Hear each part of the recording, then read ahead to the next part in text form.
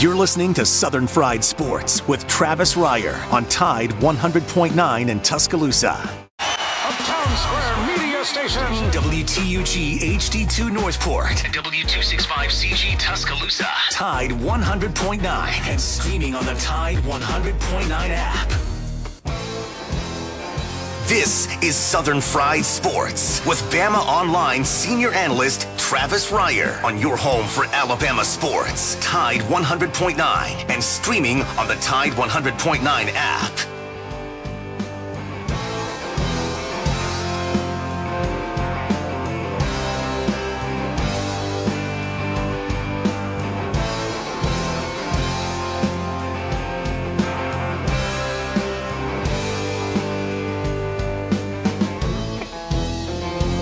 If I make it through this year, I think I'm gonna put this bottle down. I guess as time goes on, I'll grow to miss it less than I will now. And I think I'm gonna tell her that I'm gonna go away for a while, till I can get this demon out.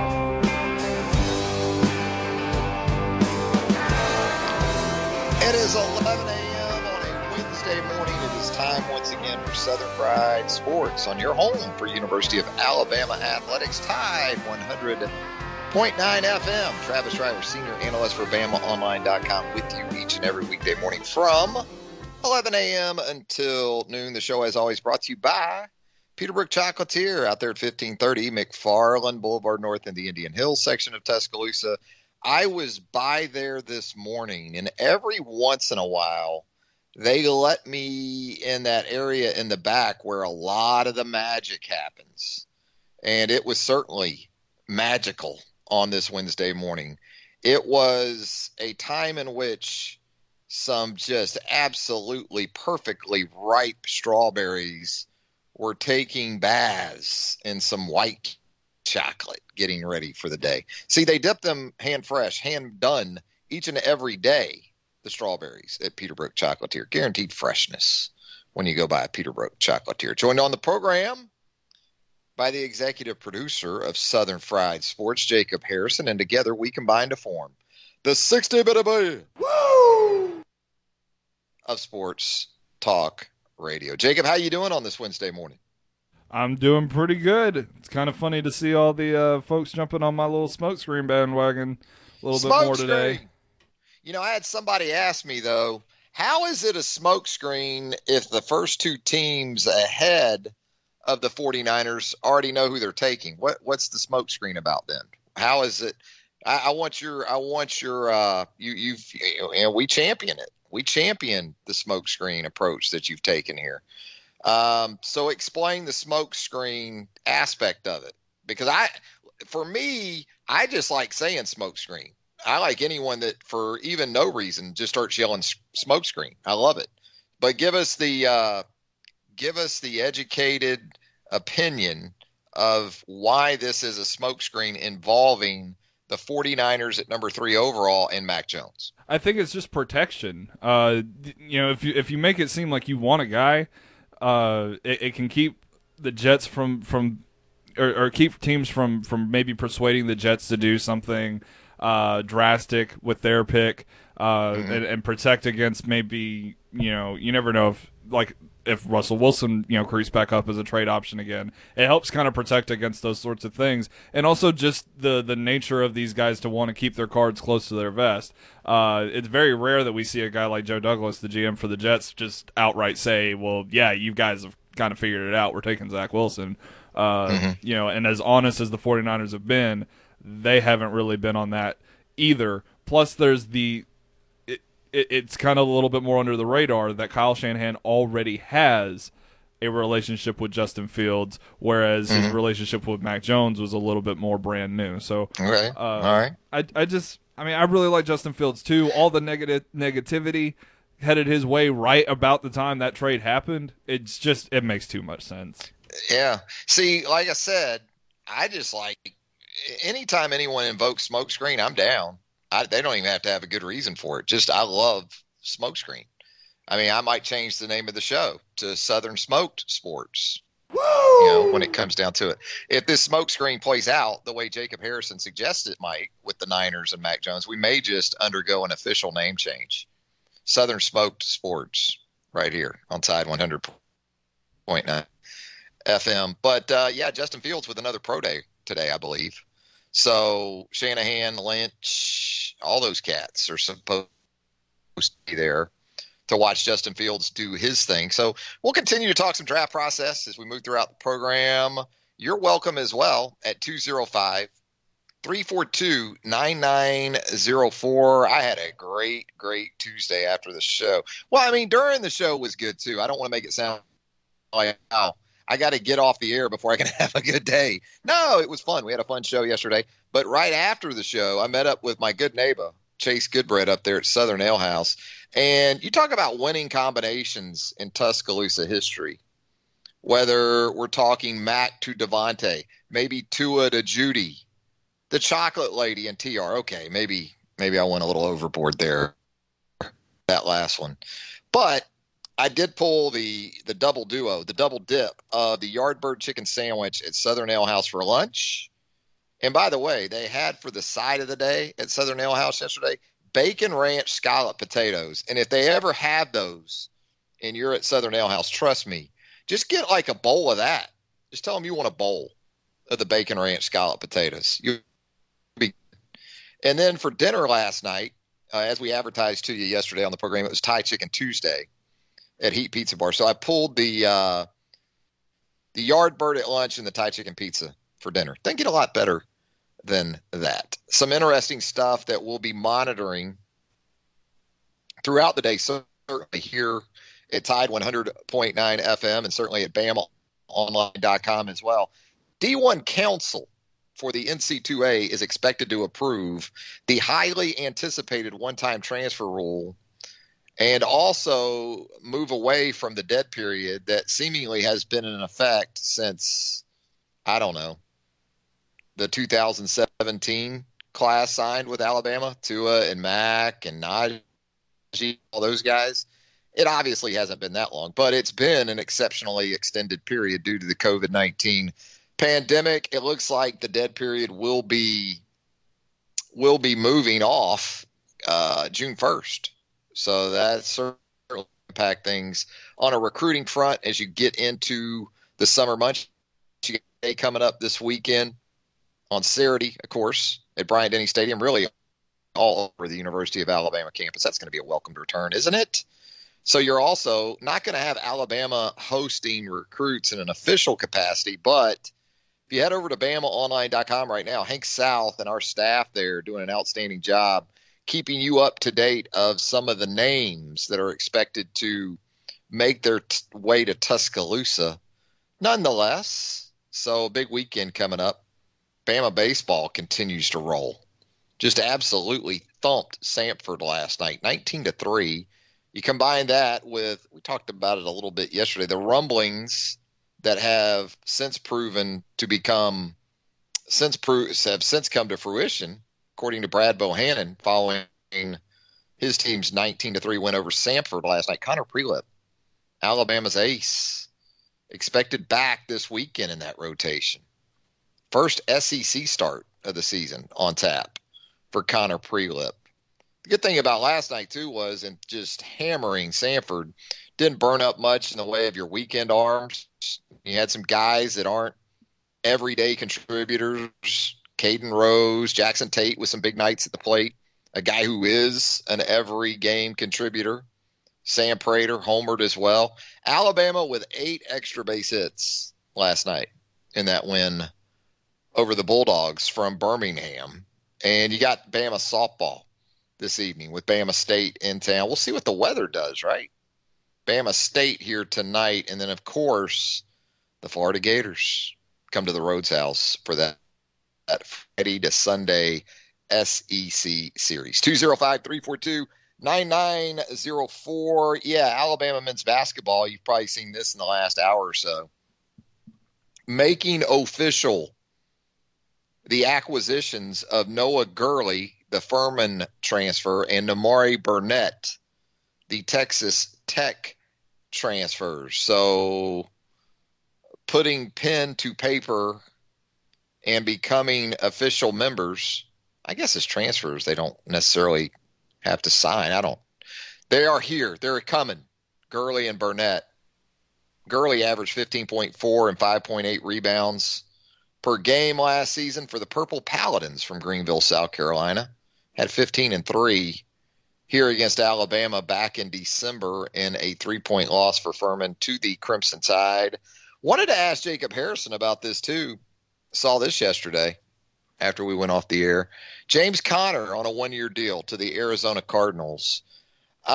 Jacob, does that just further open the door for Najee Harris in the first round to your Steelers, or was that going to matter anyway? I mean, was James Conner pretty much on the way out? I mean, he wasn't coming back, right? No, Conner was gone, but I think it's one of those things where after the fact, it kind of opened up the eyes of the fan base to it's going to be really hard for the Steelers to pass up either Harris or Etienne at 24 if they're still available at that time. Now, I mean, I'd like to get a blocker for a running back first, but I'm not passing up Najee at 24 now. Yeah, that perked up the old ears and eyes, I think. Raised a few eyebrows at least.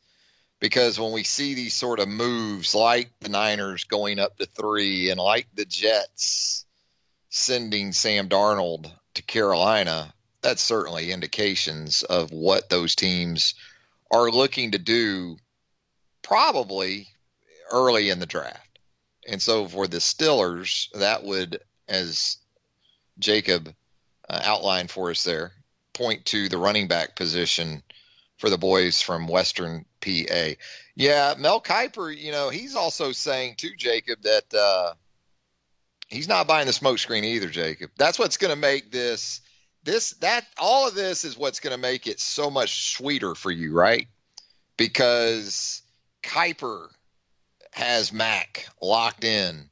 I think, does Daniel Jeremiah, does he have Mac there in the 3-hole? DJ still has Mac at 3 right now.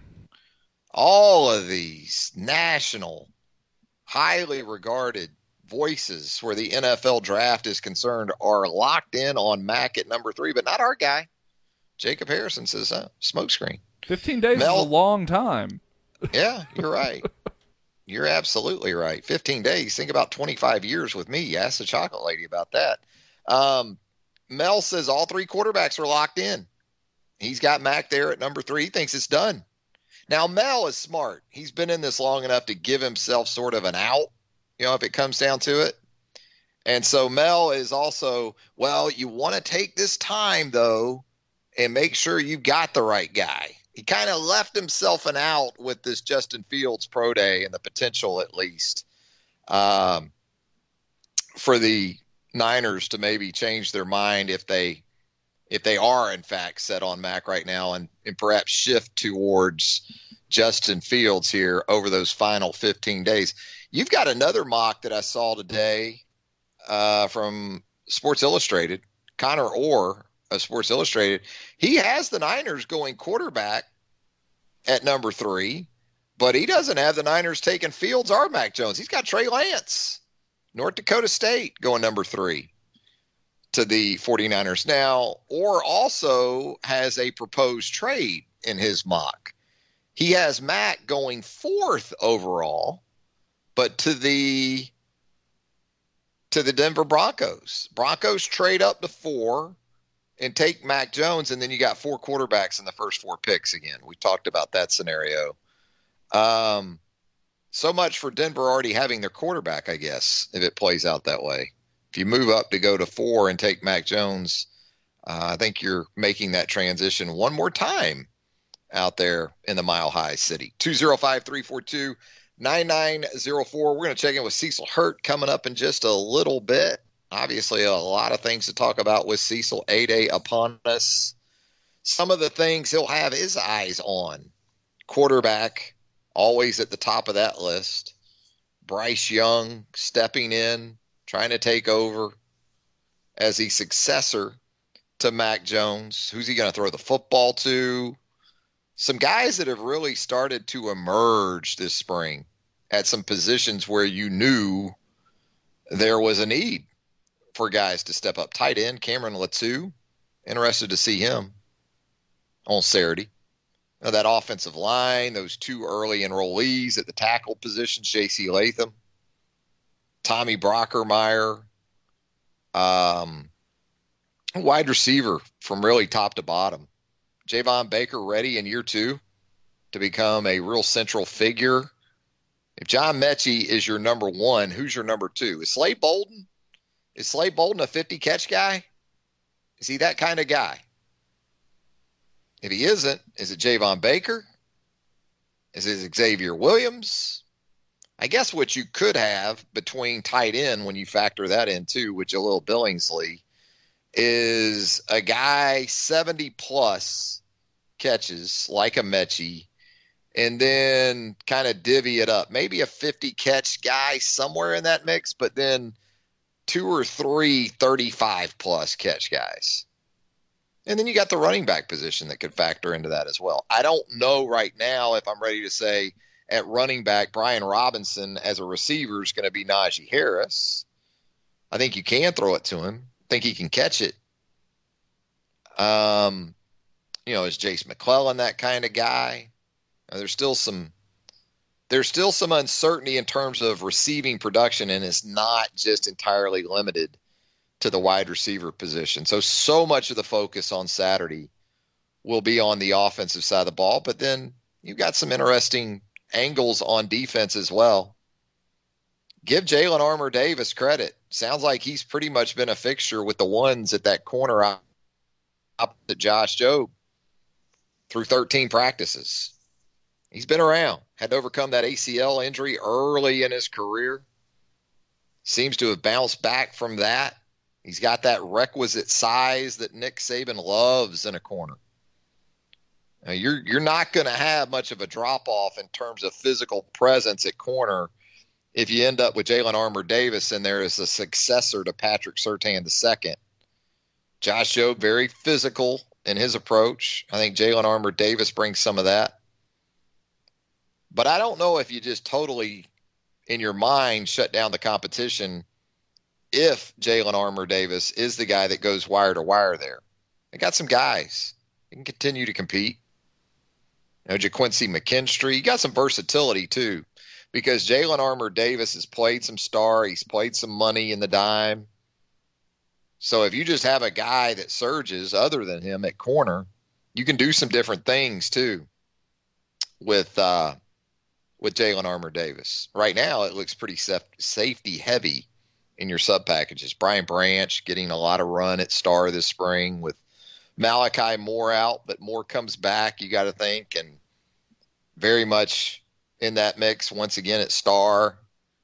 But you got some corners that can push for some playing time, no doubt about it. Let's head to our first break. When we come back, Cecil Hurt, the Tuscaloosa News and TideSports.com. He'll join us on a Wednesday edition of Southern Fried Sports right here on Tide 100.9 FM right after this. From the University of Alabama, this is Crimson Tide Today. It's a daily update on Bama sports, and it's brought to you by Conecuh Sausage, a true Southern flavor since 1947, and now the official smoked sausage of the Crimson Tide. Visit online at ConecuhSausage.com. Hello again, everybody. I'm Roger Hoover. We're in the final week of spring practice for the Alabama football team. The Crimson Tide are preparing for Saturday's 2021 Golden Flake A-Day game at Bryant-Denny Stadium. Wide receiver Slade Bolden discusses what fans can expect from the Alabama offense on Saturday. Different offensive coordinators, so there's going to be a little nicks and differences in between the offense, but it's basically the same concept, and I think we're going to approach it the same way we did last year, and that's, being a successful offense, executing, and I think as an offense, we're all really excited to look forward and see how we will do in the spring game because, it's our first real game scenario. I'll have more in a moment. Our newest partner on the Crimson Tide Sports Network is already an Alabama favorite. Conecuh Sausage is now the official smoked sausage of the Crimson Tide. Conecuh's tradition of making the finest hickory smoked sausage hasn't changed in over 70 years. Always great for breakfast, and now a tailgate grilling tradition. Conecuh Sausage, made in Evergreen, Alabama, and a true Southern flavor since 1947, and now the official smoked sausage of the Crimson Tide. Alabama's 2020 College Football Playoff National Championship team will be honored at the conclusion of the Golden Flake A-Day game. As soon as the game is over, around 2 p.m. Central, the 2020 CFP and SEC champions will be honored at midfield. Head coach Nick Saban and quarterback Mac Jones will address the crowd, and the 2020 National Championship flag will be raised in the stadium. And that's your Bama update. Crimson Tide Today brought to you by Conecuh Sausage. Crimson Tide Today is a production of the Crimson Tide Sports. Tide 100.9 Tuscaloosa weather. Cloudy with some rain at times today. Tuscaloosa's high 73. For tonight and tomorrow, mostly cloudy. The low tonight 54. The high tomorrow 68. Friday, mostly cloudy. The chance of some light rain Friday night. Friday's high at 67. I'm James Spain on the ABC 3340 Weather Center on Tide 100.9. It's 71 degrees in Tuscaloosa. Tide 100.9. For more coverage of Alabama football, visit us at Tide100.9.com or download the free Tide 100.9 app. The Crimson Tide will not be denied.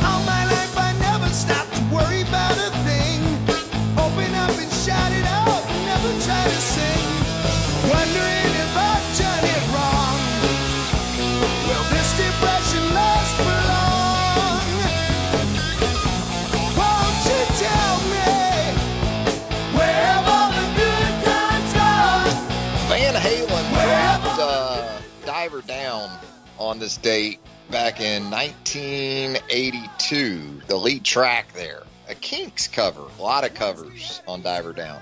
Probably not my favorite of the Diamond David Lee Roth era, but it was certainly in heavy rotation back in the early 80s. Not sure about Cecil Hurt, what he had in his rotation back around 82. Maybe he had Diver Down, a little Diver Down, Pretty Woman.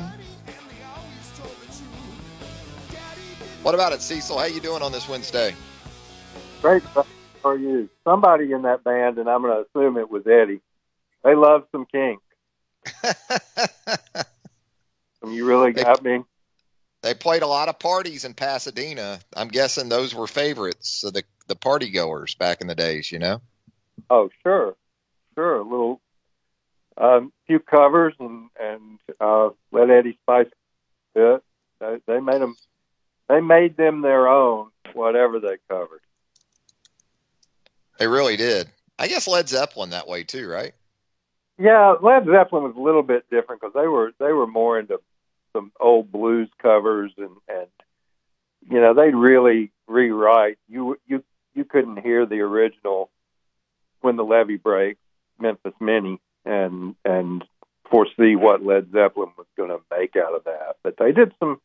Sure, they'd do some Robert Johnson or some deep Delta blues. I think Page was into that and Plant. So they would they would borrow and they would cover. So I mean, Diver Down, you had some Kinks, you had some Roy Orbison, you had some Marvin Gaye, even some Dale Evans with some Happy Trails to end that one. You know, they touched a lot of them, and that's a tradition that goes all the way back. You know, and the Beatles would cover all kind of stuff on those early albums. The Rolling Stones were blues covers, you know, but they would cover all sorts of stuff that was just, you know, you weren't expected to write your whole album until, the mid-'60s at least. So, a lot of those, Time Is on My Side by the Rolling Stones. That's a cover. Twist and Shout, which a lot of people think of the John Lennon Beatles version, but of course that's an Isley Brothers song. And so that's a tradition that went way back and went both ways. Wilson Pickett would cover Hey Jude. Yep. Or Duane Allman on guitar, right? Yeah. Aretha covered a lot of different. Duane played sessions on that. And a lot of the Allman Brothers is really covered. Statesboro Blues is a old. The great melting pot of American blues and British rock sort of melded together and went back and forth. Cecil, I know it was but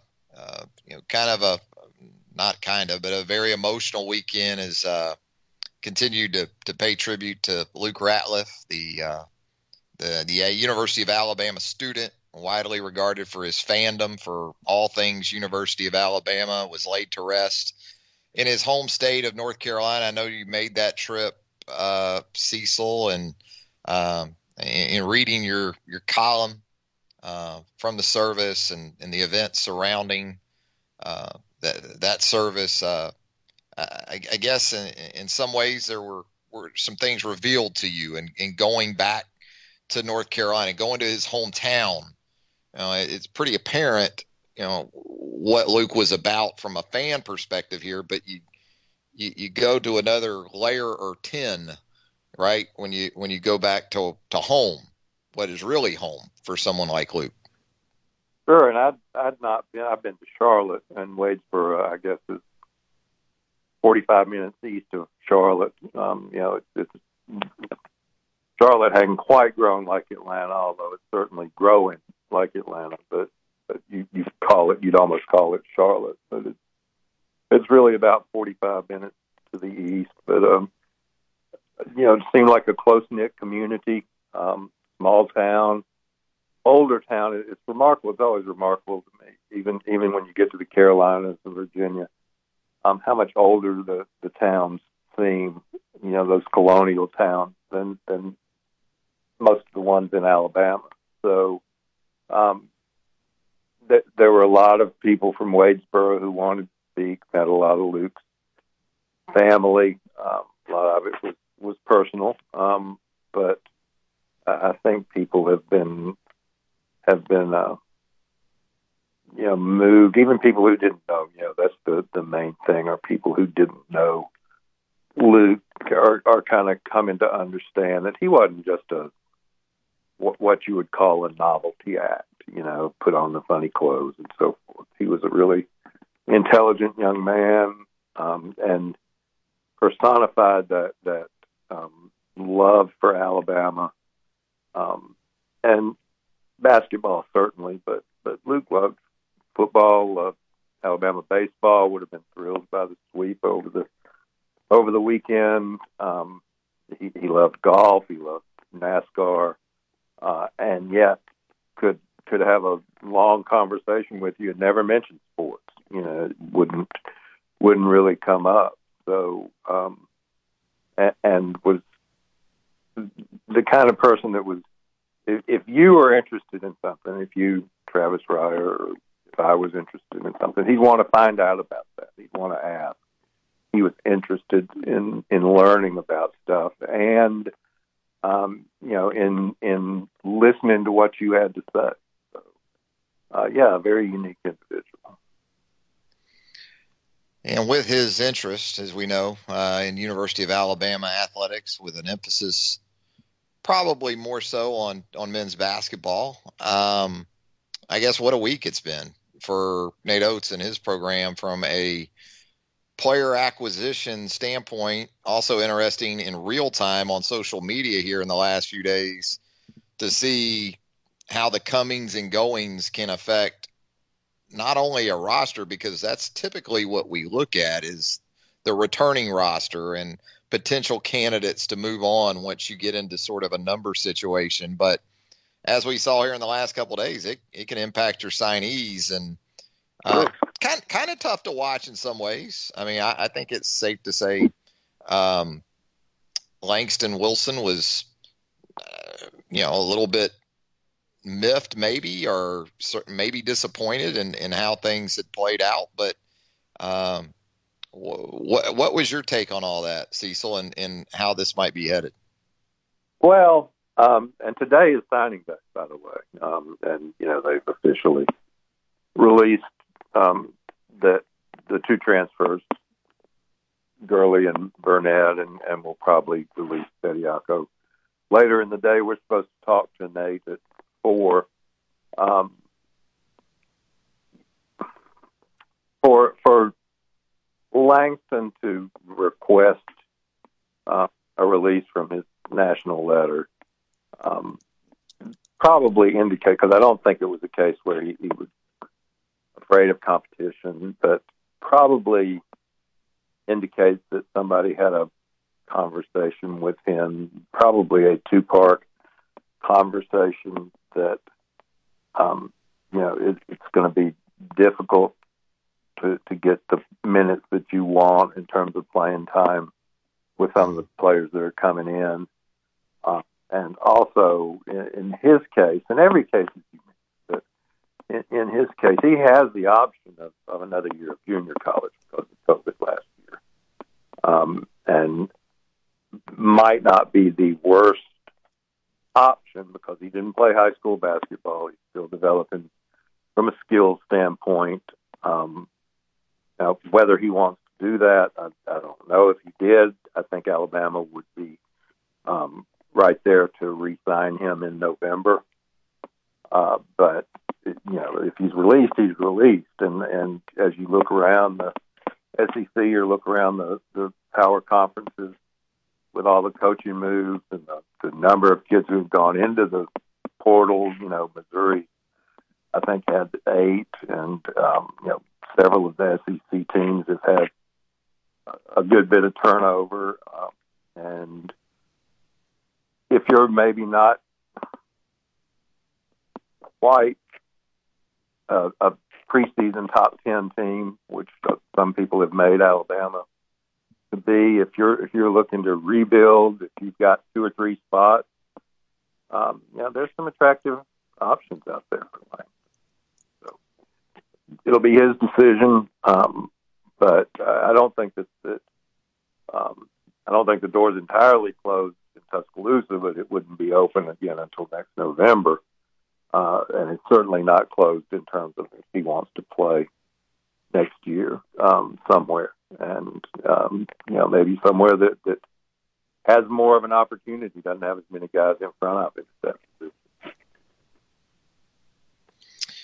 Cecil, you look at the situation when you get into numbers and things like this, and it's easy to just sort of try to connect some dots, right? You look at minutes, you look at trends down the stretch of a season, maybe contributions that were made by some guys. Is there some danger in that, though, to make some assumptions that would seem to be at least sensible and sort of run with them without taking all the factors into account? Well, first of all, Travis, I always go on the assumption that everybody knows, everybody has their own opinion and so forth. I would say that I think it's unfair to some of the returning players because I think a lot of it right now is speculation. And I think if you speculate, people speculating and they want to defend their opinion, and there's some people out there who are speculating about guys who are going to be back, and what do you say to when those guys are on the team next year?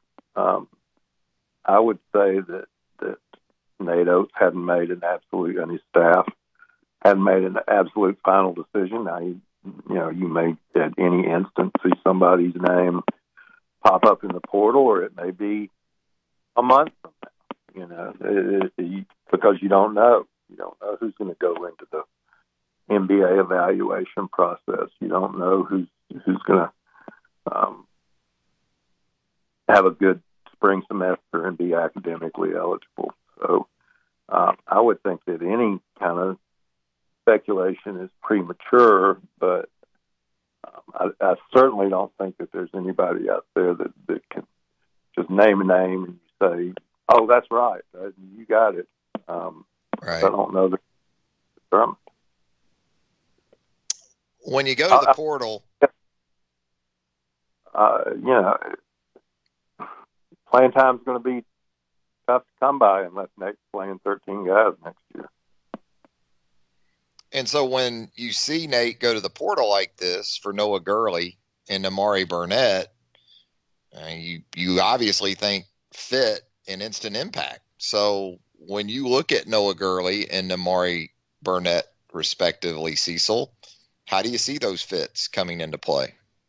Well, Nimari struggled at Texas Tech, but he's a tremendous athlete. I think he'll be better suited to what Alabama's style is. I think he can work on his perimeter shooting, but Noah Gurley is not as tall as Jordan Bruner, but he's probably a better scorer than Jordan was, although I thought Jordan had a very good year. If he'd been healthy, he'd have had a much better year. He really had a lot to overcome with the knee situation. But I think Noah Gurley's really, nothing's perfect, but an extremely good fit for what Alabama does. I think they both are. I think that's part of what Nate's been trying to build, is guys that really fit. They're just not in a position where they just have to go take a guy because they see him in the portal and say, "Oh, that guy's pretty good." If you assume that Javon Quinterly comes back and you're adding J.D. Davison, you're not really looking at that position in the portal. You're not, because who are you going to get who's going to take those guys' minutes? And Josh Primo and Keon Ellis. So who are you going to get that's going to take their minutes out of the portal? Nimari's a little bit different type player. So, but if you see a guy that is an exact fit, and Alabama has some needs, everybody does. Nobody, I think, has a perfect roster in this day and age. Even Nick Saban doesn't have a perfect roster. There's still, there's a name or two out there in high school or in the portal that it could be part of Alabama football next year. You just don't know. But there would have been 100 kids that would like to have transferred to Alabama, but they weren't. Why transfer in if you're not in a position to get the playing time that you want? When you look at this situation here in the next day or so, I guess it's being anticipated. I think you kind of alluded to some of that with the D1 Council expected to approve the one-time transfer rule. How much of a seismic shift do you think that will result in? I guess in a lot of ways, the portal is what it is in terms of numbers in football and basketball right now in anticipation of this, right? It is. And, some guys will go back if that option's available to them and stick with where they were because they can't transfer where they want to go. But, there's some big name football players and probably basketball to an extent too, but some big name football players who are waiting to see if they can transfer within the conference. Mm-hmm. Going to make a difference somewhere. Just to name two, Henry To'oto and Eric Gilbert would be two just off the top of your head that they can immediately be eligible in the SEC. That's I'm not going to say it's going to change the outcome of 2021, but those are major contributors for somebody. Mm-hmm. It feels like this weekend, Cecil, it almost feels like we're getting 2 spring games into one after not having one, having an A-Day last year with everything that goes into that, and even a national championship celebration because we really weren't afforded that opportunity around here following Alabama's latest national crown.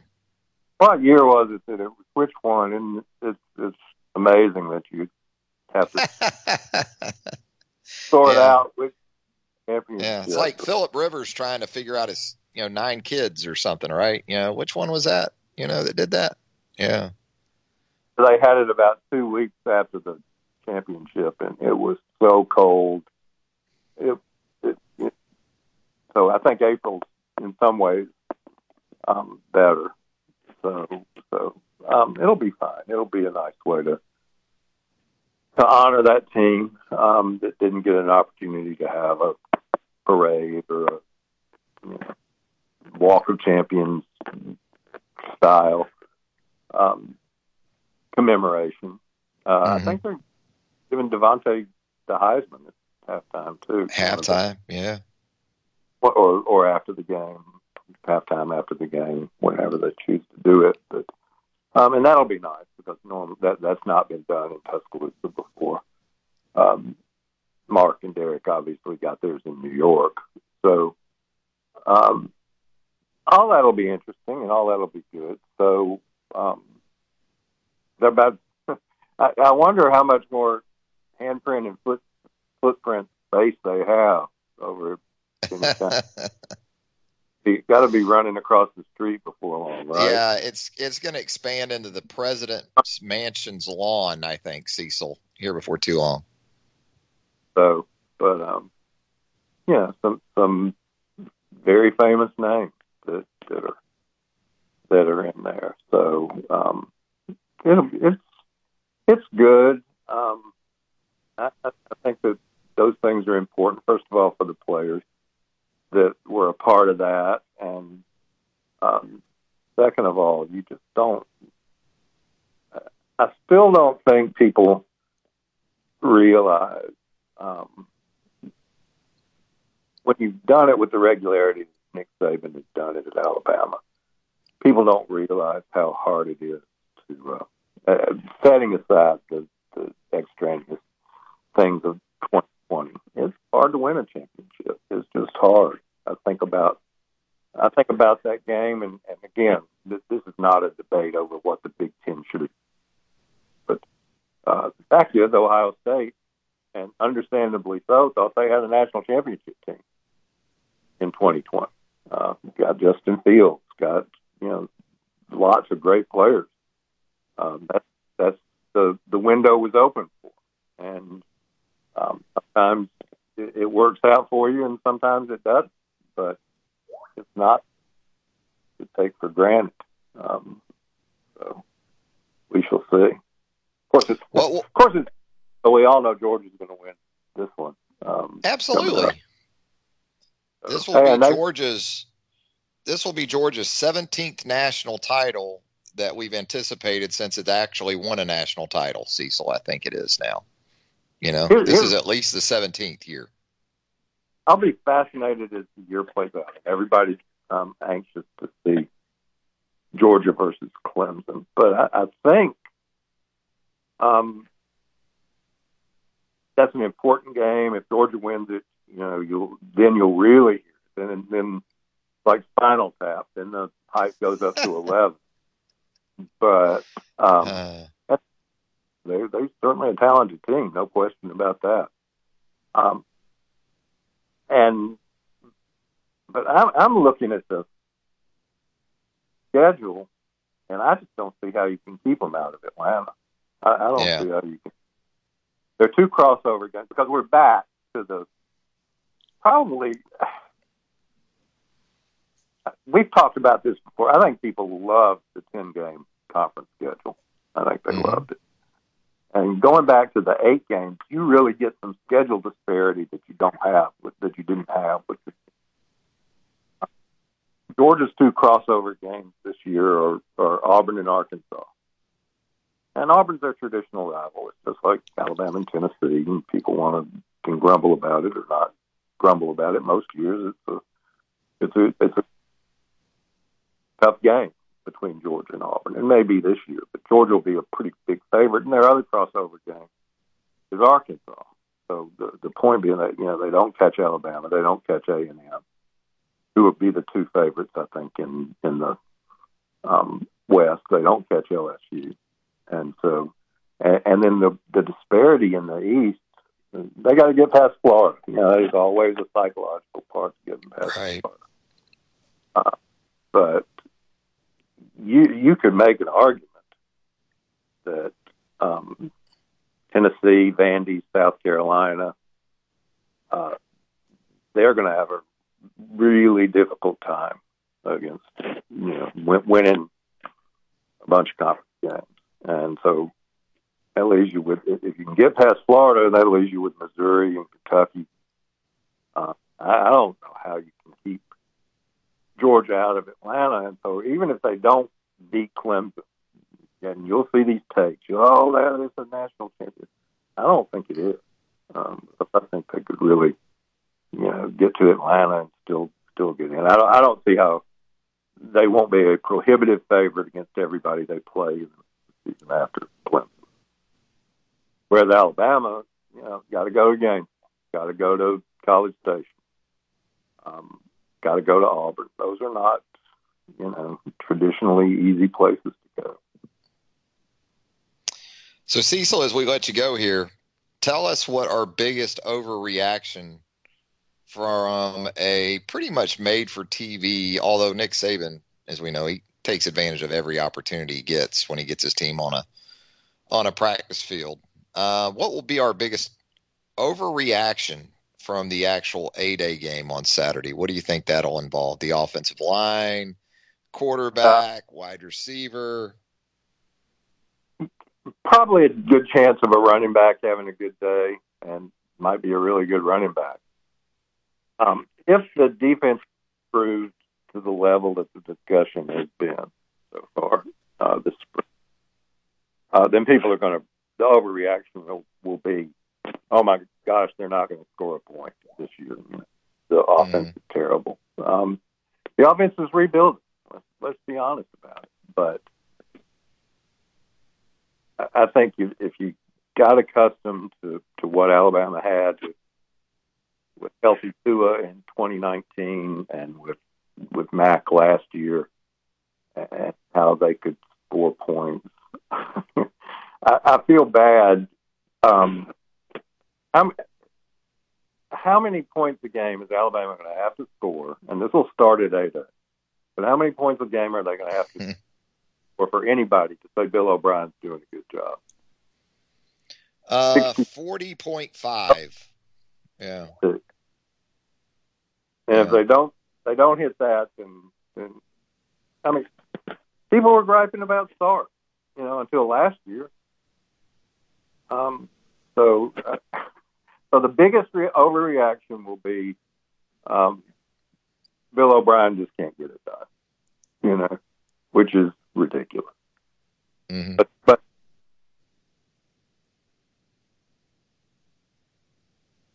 did we lose Cecil?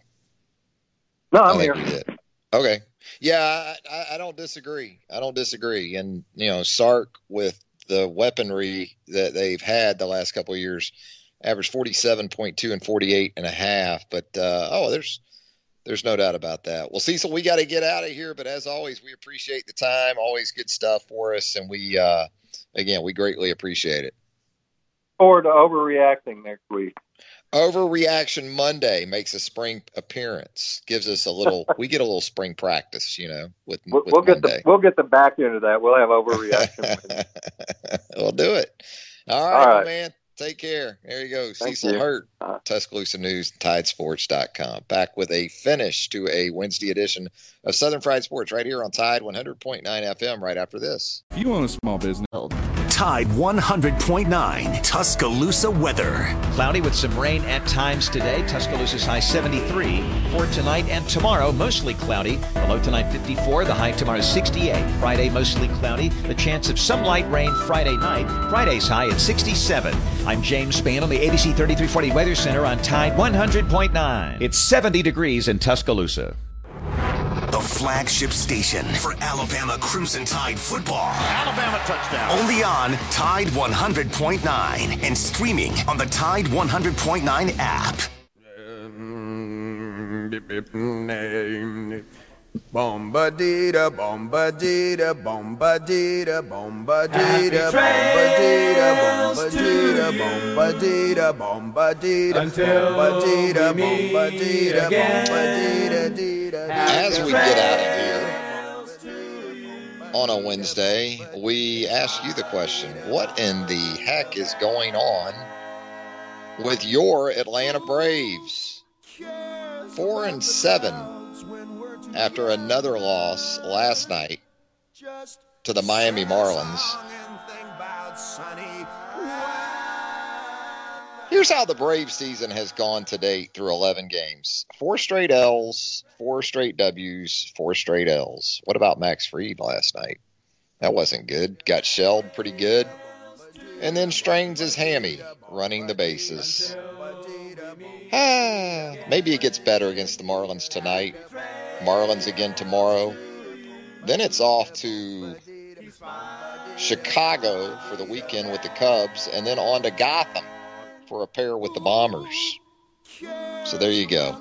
That's going to do it for a Wednesday edition of Southern Fried Sports. Thanks again to Cecil Hurt for joining us. Thanks to Jacob Harrison, as always, for producing the show. The lunch whistle on this Wednesday. Southern Ale House, 1530 McFarland Boulevard North. Trust me, get by there. They'll make that lunch special for you. Great, great stuff at Southern Ale House. Until 11 a.m. on Thursday. Have a great rest of your Wednesday, everybody. Thank you for